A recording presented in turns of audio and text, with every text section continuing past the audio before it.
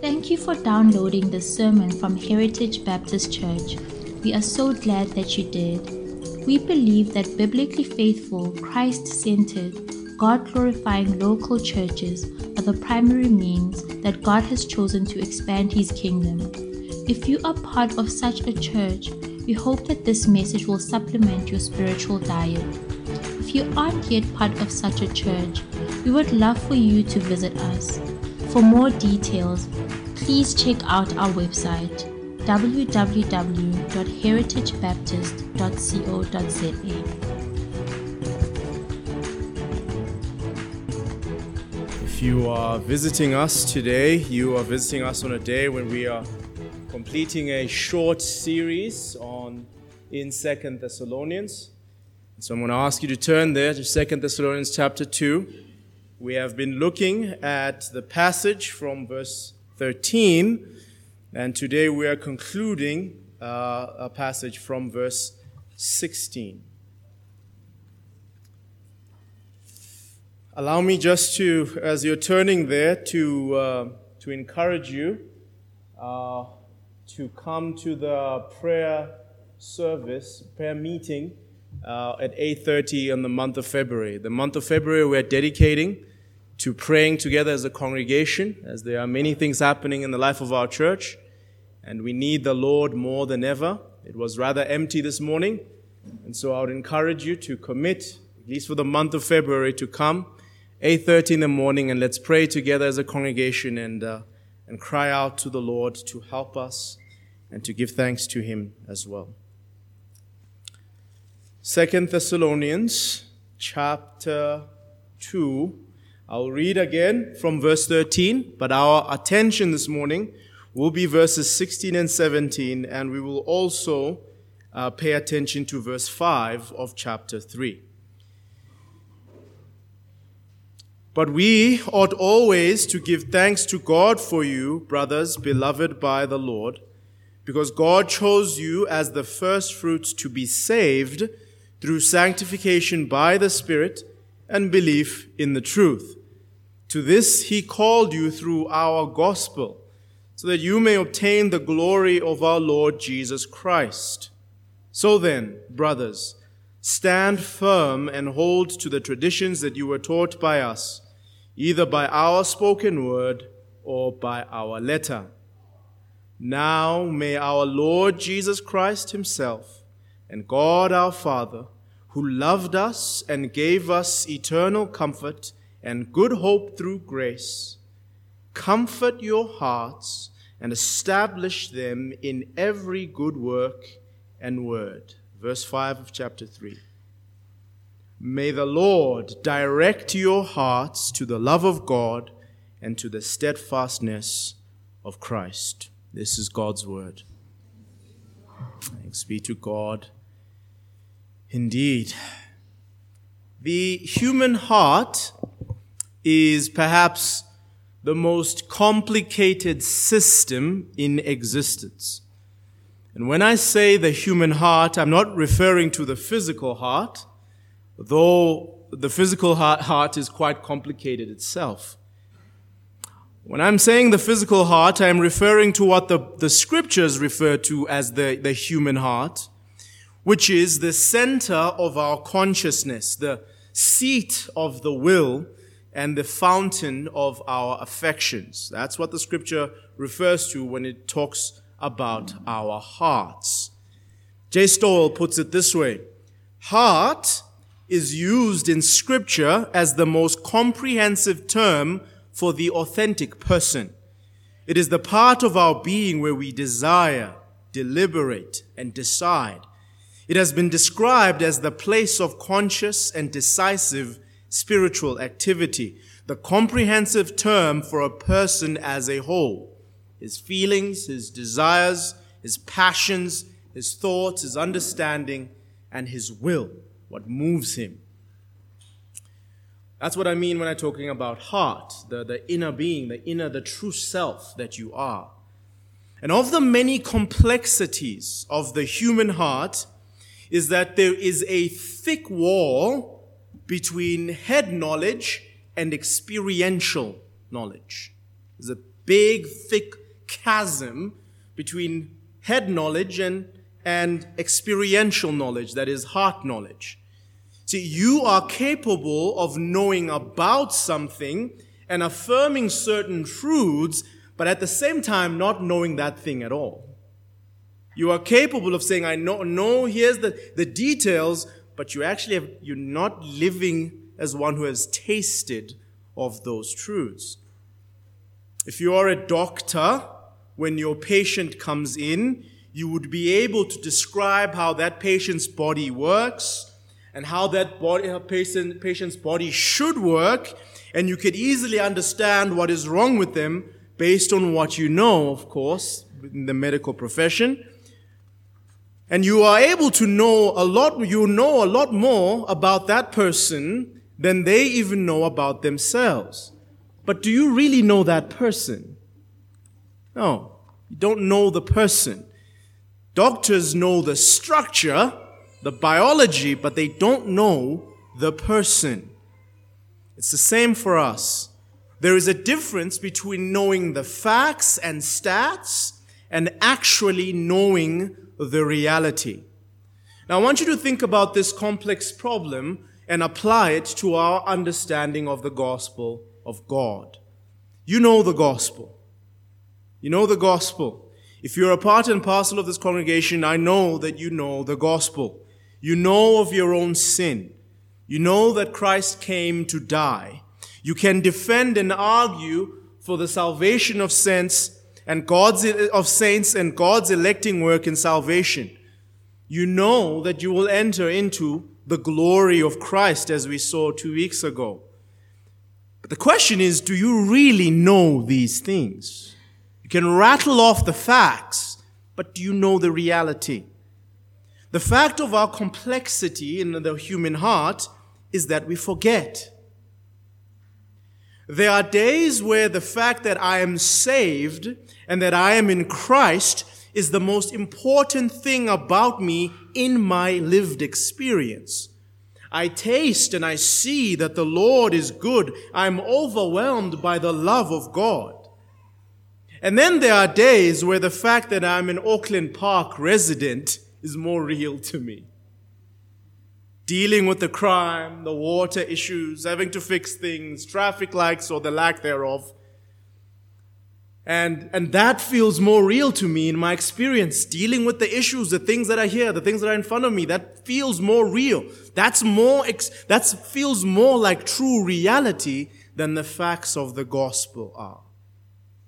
In those days, it is not so much that I forgot the gospel and its details, but it's that I forget to remember it. Stay with me. We don't forget the gospel details. I'm sure at any time and place, a member of this church can write a book about the gospel. I'm sure of this. Someone on the radio can call you at any time, regardless of what kind of day you're having.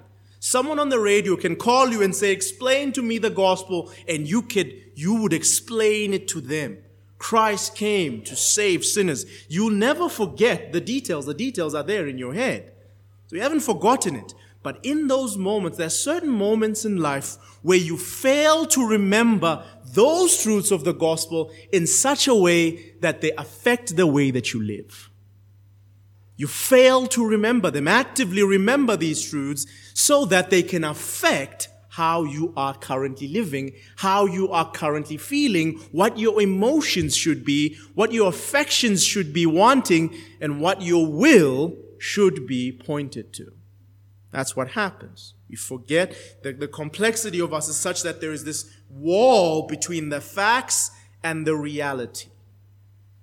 Now, at this point, we would talk about your need to remember the gospel.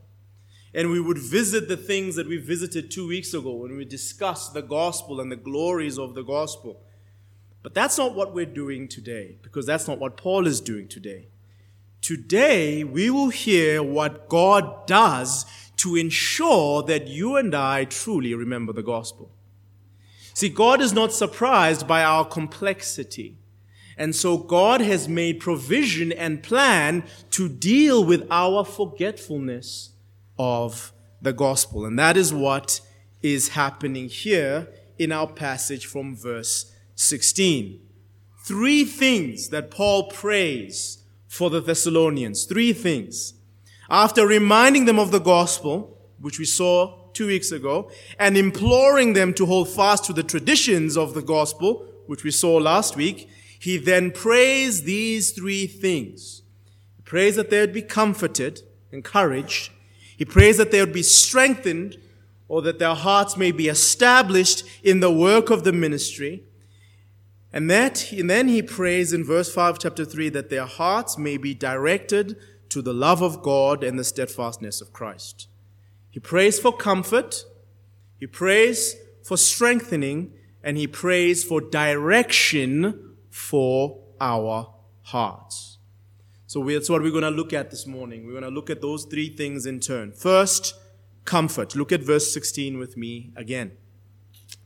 Now may our Lord Jesus Christ himself and God our Father, who loved us and gave us eternal comfort and good hope through grace, comfort your hearts and establish them in every good work and word. There are two things to note with regards to this comfort that Paul is praying for in verse 17. See, this is saying, he says, may the Lord do this for you. May the Lord comfort your hearts. Well, there are two things I want you to note about this comfort that Paul is praying for. First, he notes that the Lord, in verse 16, I hope you notice, he notes that the Lord loved us and gave us, past tense, eternal hope, eternal comfort, which comes with good hope through grace. In other words, the comfort that we are asking for in verse 17, the Lord has already given in verse 16. Did you see this? The Lord has given us, through his grace, comfort and good hope through grace. Eternal comfort, that is. And now we're praying that this comfort might come forward and be true to you. Let me explain this way. Your understanding of salvation is incomplete if it lacks the concept that the Father sympathizes with our condition and trouble such that he has included in the package of salvation an eternal comfort. When you think about salvation as a package, what is involved in that package? DSTV, Netflix, whoever, they're trying to say, here's the package, buy this package. And in this package, you get 5 screens and etc. and so forth. Well, in the package of salvation, what is in there? If you believe that the main thing that's in there is forgiveness of sins, your understanding of the gospel is terribly immature. Because forgiveness of sins is a huge part of it, but it's not all of it. Notice that in this description of the gospel here from verse 13, there has been no mention of the forgiveness of sins, but there has been a mention of entering the glory of Christ, which talks about what awaits us when we go there. And here, we're now also being told that eternally, when the Lord thought about, let me design salvation for my people, he thought, in the midst of that, I'm going to design comfort. I'm going to add in this package comfort. We need to pause on this thought for a moment. The Father in eternity past designed for us an eternity where comfort is one of the features. Let me ask you, what do you think is the defining characteristic of living in this age? What's a defining characteristic of living in this age? And when I say this age, I'm talking about the age between the fall of man and the second coming of the Christ, of the Messiah. The age where man has fallen and is awaiting the Messiah to come and fix everything. What do you think is the defining characteristic of life during this time?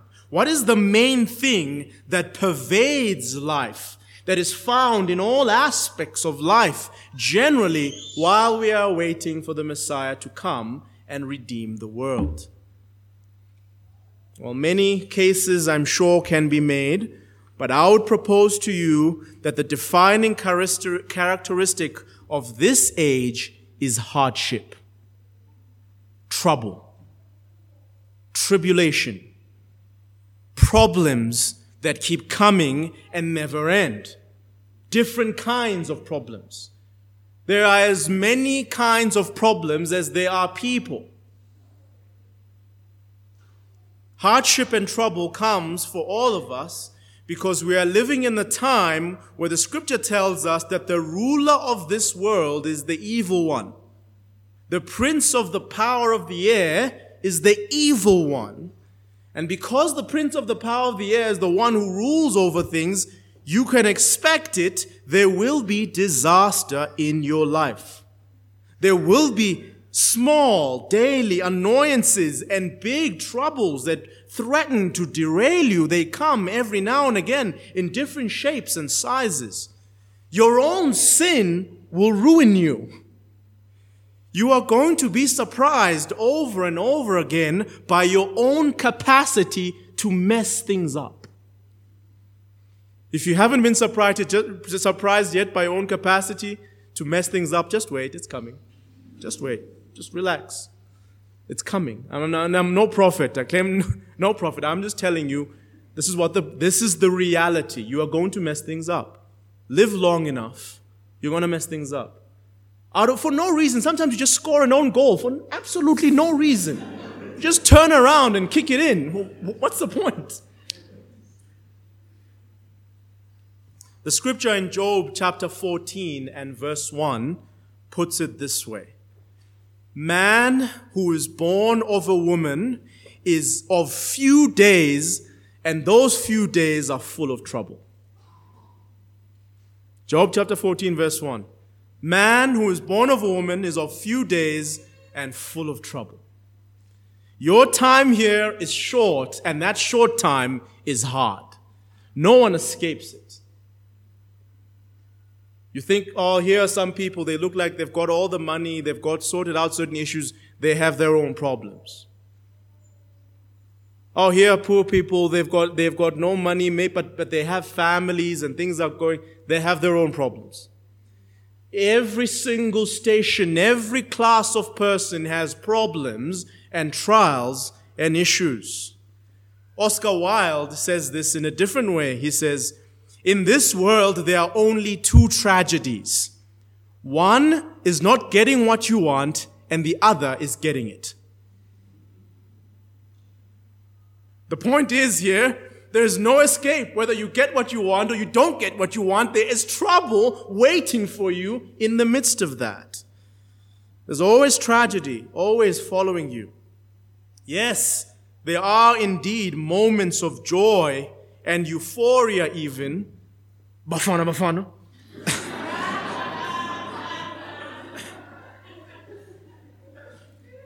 But they are not shorter, but are they not shorter than the lifespan of a butterfly? Those moments of joy and euphoria. You were excited last night if you were up. I don't know why you were up, but okay. You were excited last night at 1 a.m. this morning, but Wednesday is coming. Nigeria is coming for us. And we have no idea what's going to happen. Right? Like, Wednesday is coming. Victor Osimhen is there. Moments of joy are there, but they're fleeting. We enjoy. You go to a wedding and that wonderful moment ends. Party has to end. The bride tells you, please don't do too much. Come down. Don't drink so much from the bar. Please stop it. You know, there's always something that just limits. There's always a limit. Our experience of time is a succession of moments where one moment of hardship follows another of a different kind. And I want to draw your attention to this. In all of this, I want to draw your attention to this point. The Lord recognizes this, and He says eternally, He will comfort us. The Lord recognizes that we are but dust, And he recognizes that since the fall, our life is just but a succession of moments of trouble. And so he builds into the package of salvation comfort, encouragement. I will encourage you. I will be there. When you come to me at the end of all of this, the very first thing I will do is wipe your tears away. If you read the Old Testament and expand your understanding of salvation, and you read the prophets, you will realize that the prophets are primarily and mainly waiting for a time where God's people will be free of trouble. That's what the prophets are waiting for. Pick any prophet in the Old Testament. And when they're talking about the glorious future, its main feature in their minds is that God's people will be free from disease, from trouble, from sin, and they will be with God and never have to suffer separation from God again. And Paul here is saying God has given us eternal comfort. But now listen to this. Not only has he given us eternal comfort, but Paul is now praying that we might have a taste of that comfort now. Did you see this? He has given us an eternal comfort, but now he's praying that you might have a piece of that comfort now. A taste of that comfort now. My wife bakes quite a bit. And I've seen how sometimes, the few times when I've seen her bake and the children are there, the children are antsy and waiting for the finished product. They are excited about what will come out, what they will enjoy when Mama is finished baking. But if Mama were to give them a little piece, a taste of batter or something while they are waiting for the finished product, they are joyful and even more happy. It's the same here for us. We are awaiting our eternal comfort, but there is a piece of it that is available to us while we are here. So what is this piece of comfort that is available here? That's what he's praying for. Let's read the subject. He's praying that we might have that comfort. So what is it? What does it look like, that comfort that we can have a taste of here? Robert Louis Stevenson tells of a storm that caught a ship off a rocky coast and threatened to drive it and its passengers to destruction. In the midst of the terror, one passenger, contrary to all the orders, ran up, went to the deck, and made a dangerous run to the pilot house to see the steerman, the one who's steering the ship. And he ran there to see the steerman, to see what's going on with the steerman at the pilot house. And when he got there, he saw the steerman holding the ship, holding the wheel unwaveringly, inch by inch, turning the ship, dealing with the waves. And then the steerman, the pilot, he looked back and he saw this passenger, and he saw him and he smiled at him. And then this passenger ran back down to all the other passengers and gave out a note of cheer. I have seen the face of the pilot, and he has smiled. All is well. What you need in the midst of all the ups and turns and things moving here and there, what you need is to see the face of the pilot. What you need is a glimpse of the face of the pilot and see that nothing has changed for him in the midst of your world that feels like it's turning over and over. You need to see the face. You need a glimpse of the pilot. And sometimes, unlike in Robert Stevenson's story, the Lord comes down. He's the one. While he's piloting, he comes down to you while you're in the dumps, and to show you his smiling face. To show you that nothing for him has changed. Everything is going according to plan, no matter what it feels like. So let me encourage you. What you need is to see the face of Christ. The comfort, the encouragement that you need is that to know that Christ is with you and that he has not abandoned you regardless of what it is that is happening. What you need is to know that he is still smiling. You're not smiling. For you, it's over. Oh, Uncle Siam, it's all over. It's all a wreck. But for him, he's still smiling. Now, I would encourage you to pray that he might show his face to you.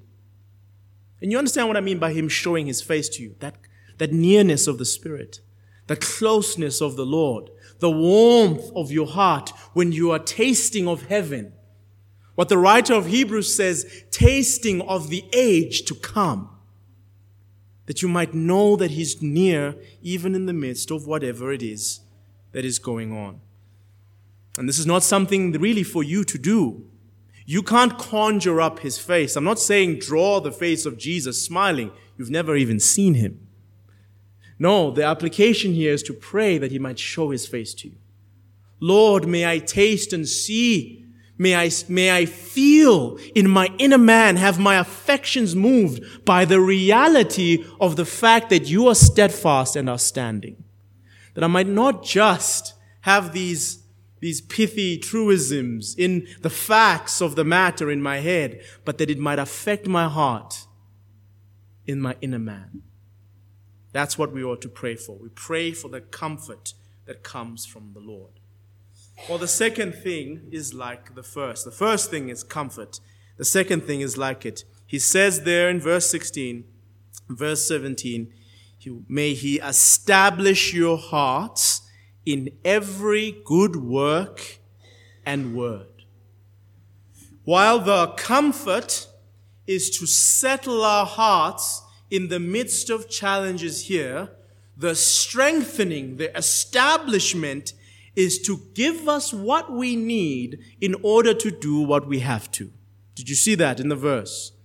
That he might comfort your hearts and establish them in every good work and word. In many ways, our challenge is not that we don't know what we ought to do, that we don't know what work we're supposed to do or what word we're supposed to speak at the right time. Our challenge is that we often do not have the internal energy and stamina to do it.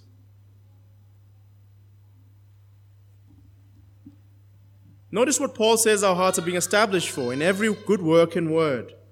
In mind here, Paul has a transition that he is making in verse 1 of chapter 3, where he will deal with the man who wants to sit lazily and idly by and not work to feed himself. That's what Paul has in mind. What Paul has in view is that all of God's people have good work and good words to speak, and that the Lord may establish his people in the work that they're doing. He might strengthen them to help them do what they're supposed to be doing.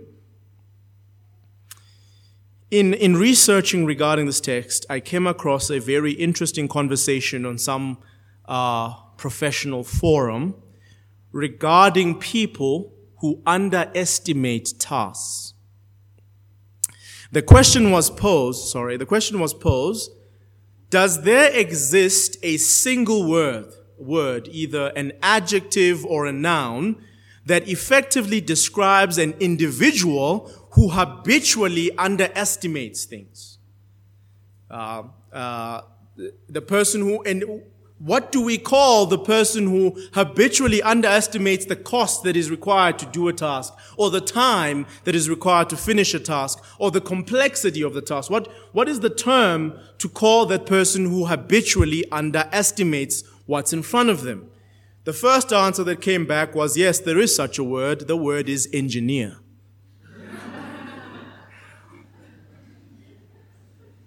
And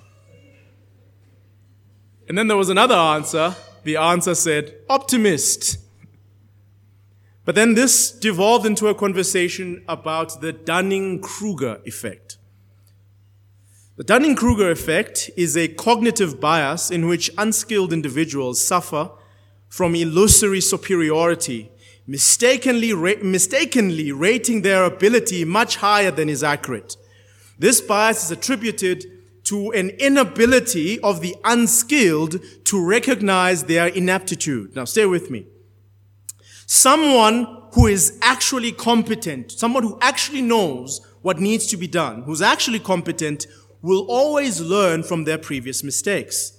And thereby, in the future, when they have to do the same thing, they will make allowances based on their previous mistakes.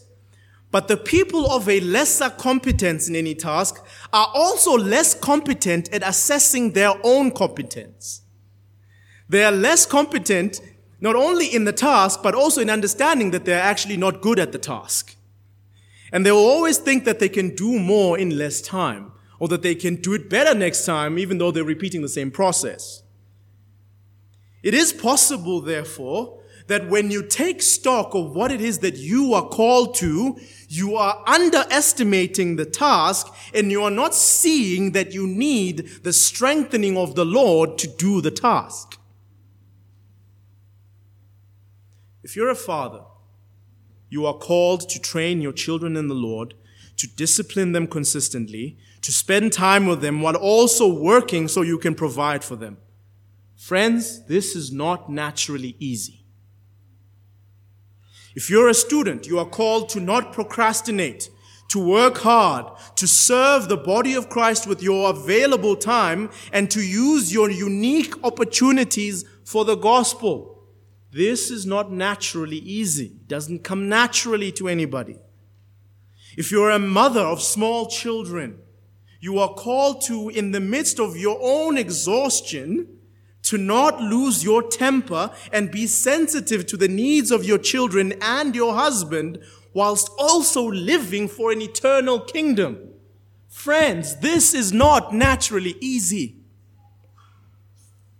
If you're an older saint, and you're hearing how Christians are supposed to age like wine, and then you look at yourself and you wonder if there's any wine about you.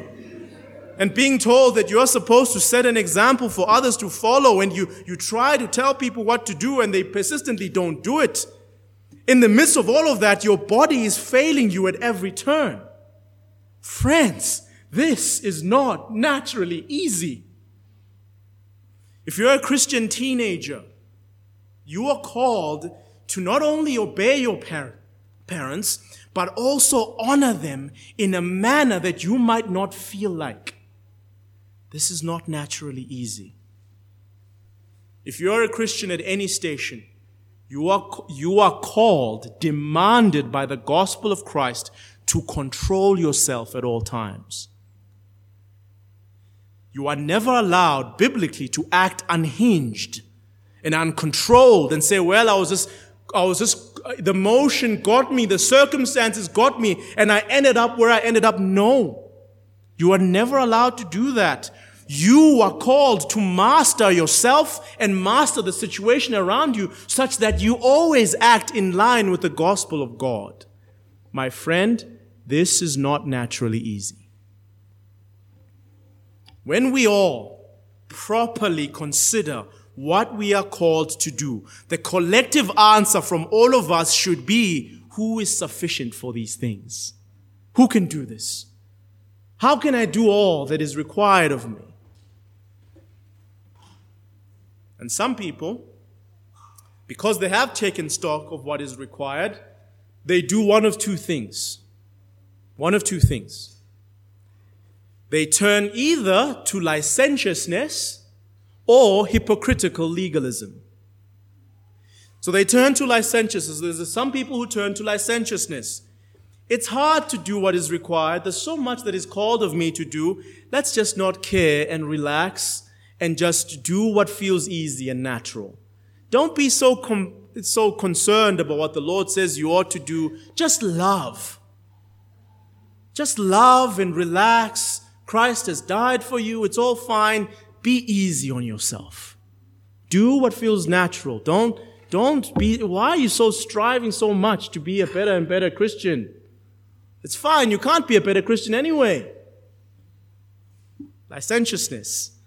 Allowing yourself to do whatever it is because what is required is so hard. But then there's another group that goes to hypocritical legalism.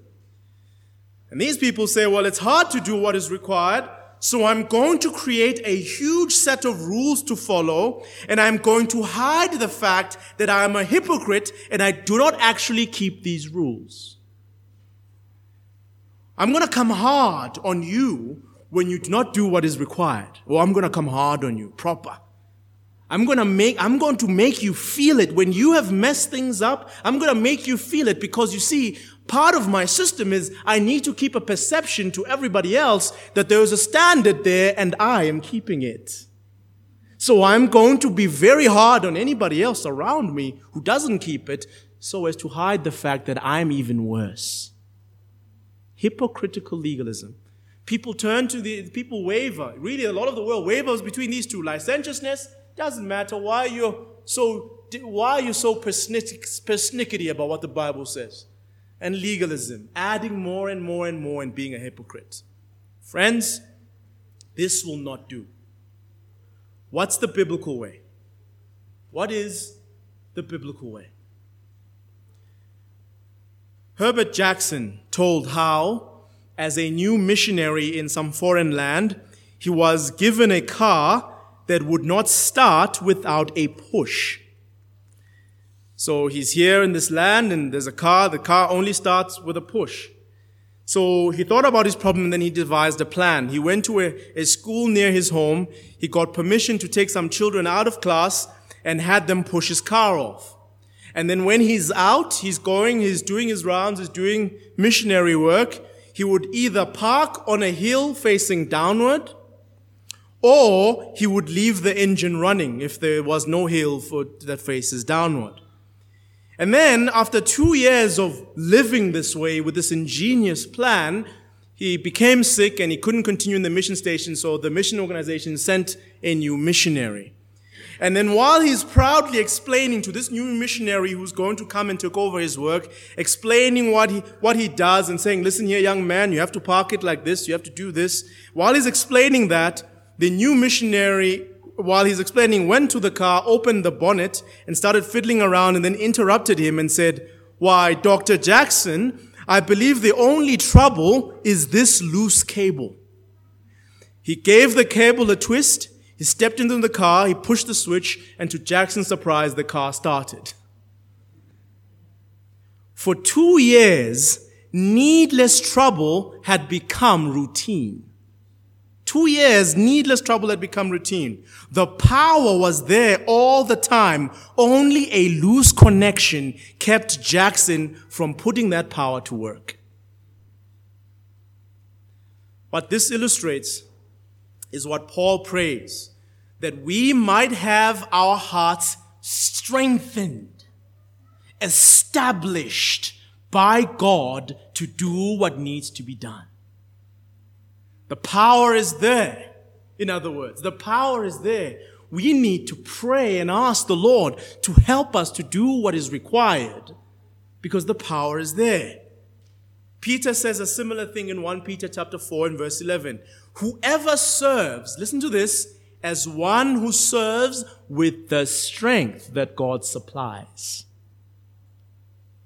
Not the one who serves in his own flesh, serves in his own ingenuity, serves by their own skill set. No, the one who serves by the strength that God supplies. And listen to the reason that Peter says. Peter wants everybody who's serving and doing good work to do it only by the power that comes from Christ. Why, Peter? Because in order that in everything God may be glorified through Jesus Christ. Friends, we must seek God for the strength that He supplies. We must seek God for the strength that He supplies. If you feel like you don't need God to do your daily tasks, you have underestimated your daily tasks. If you feel like you don't need God to serve in the right way, you have underestimated what it is that needs to be done. But if you properly estimate and properly think about what the gospel requires of you, the only answer should drive you to your needs, to beseech and pray and plead with the Lord, Lord, help me, who is sufficient for these things. We want a people who serve by grace and not by the flesh. Always remember the example of King Solomon. When he realized that he is the king, and not just the king of any old nation, but the king of the nation of God's people, he asked the one thing that he needs, which is wisdom. I don't have it. Who can have the wisdom to lead your people, O God?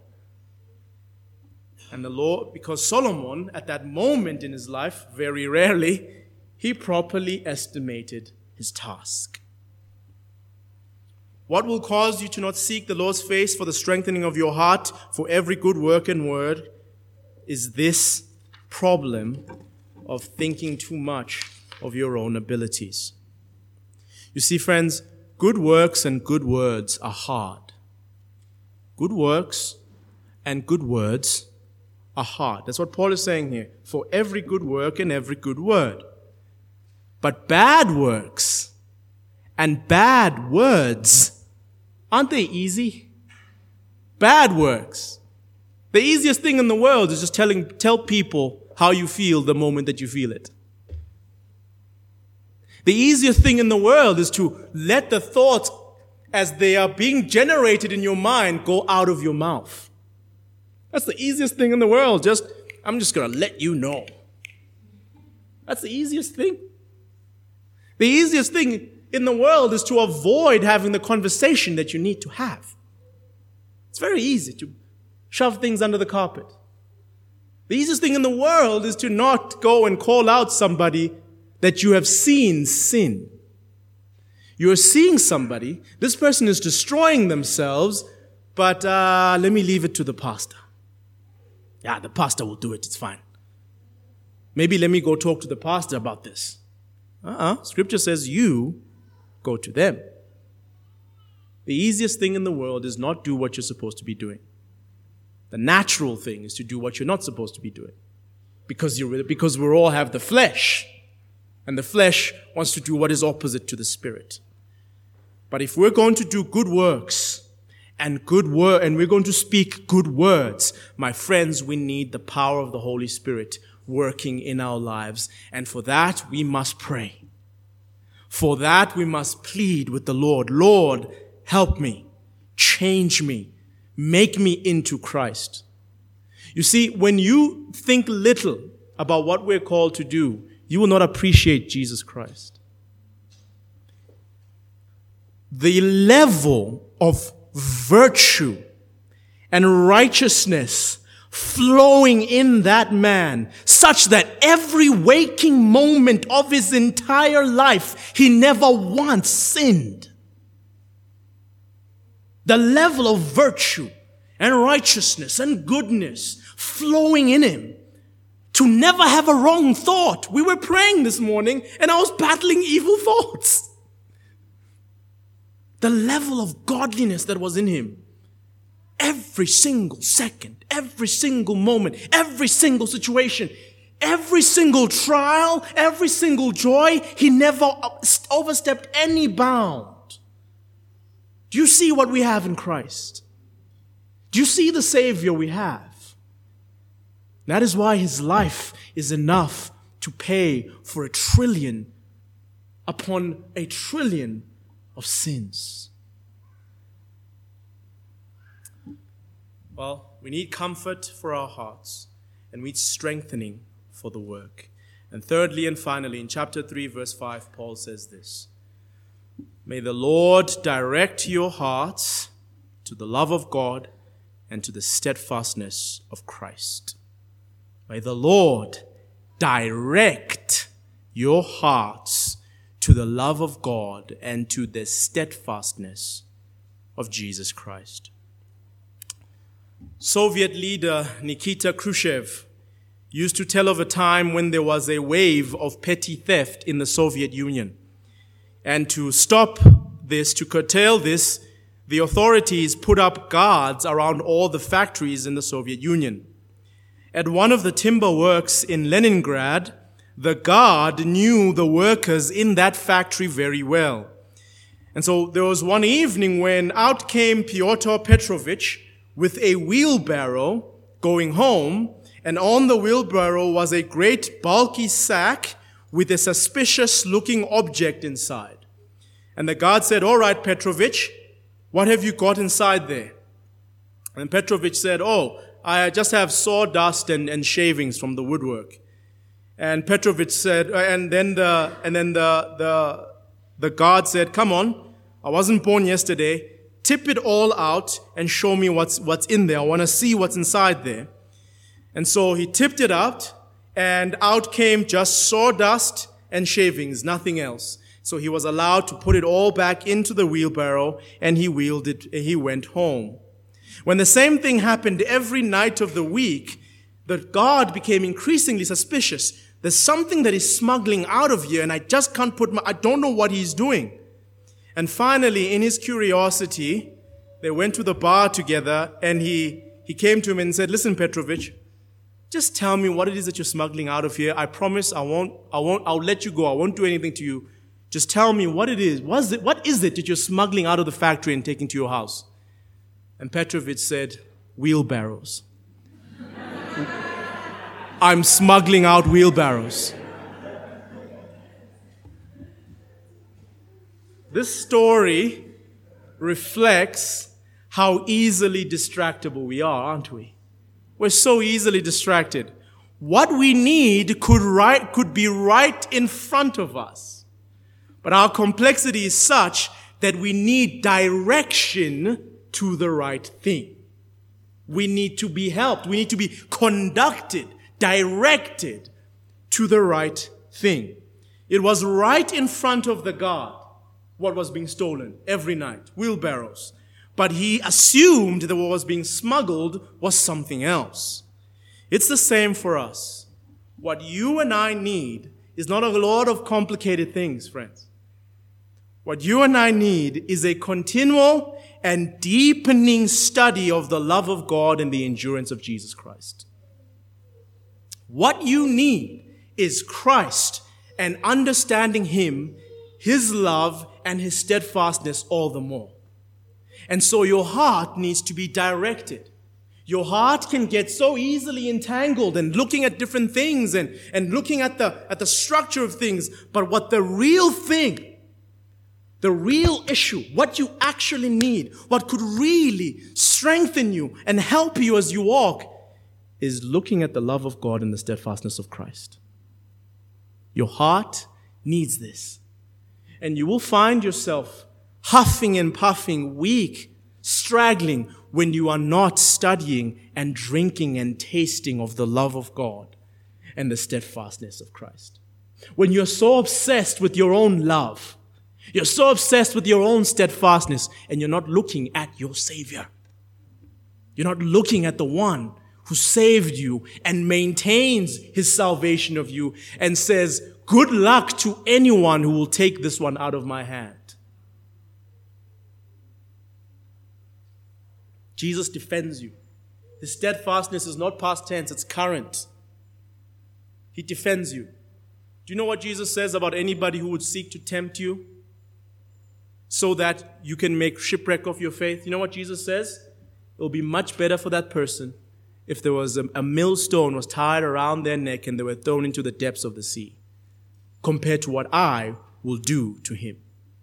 Jesus defends you. His love for you is resolute. He wants all that is good for you. He wants you to enter into His glory. He wants you to have eternal comfort. He wants you to flourish.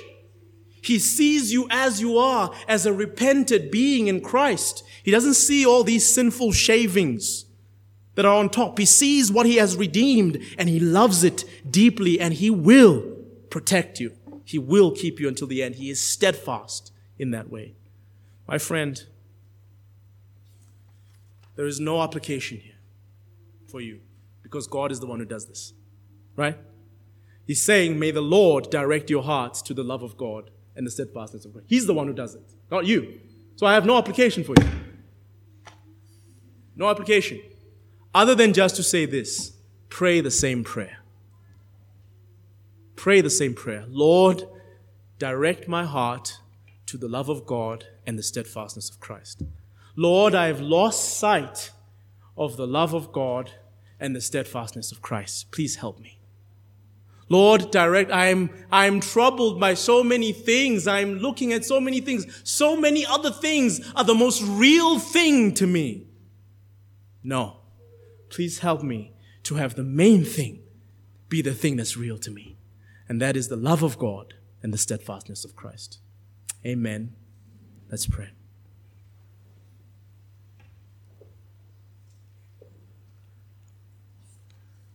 Lord,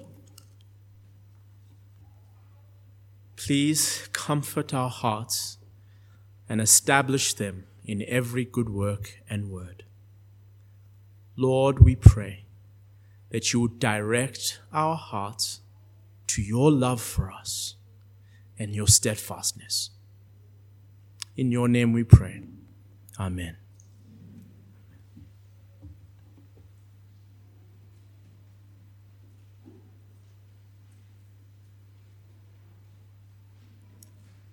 It is fitting and appropriate that our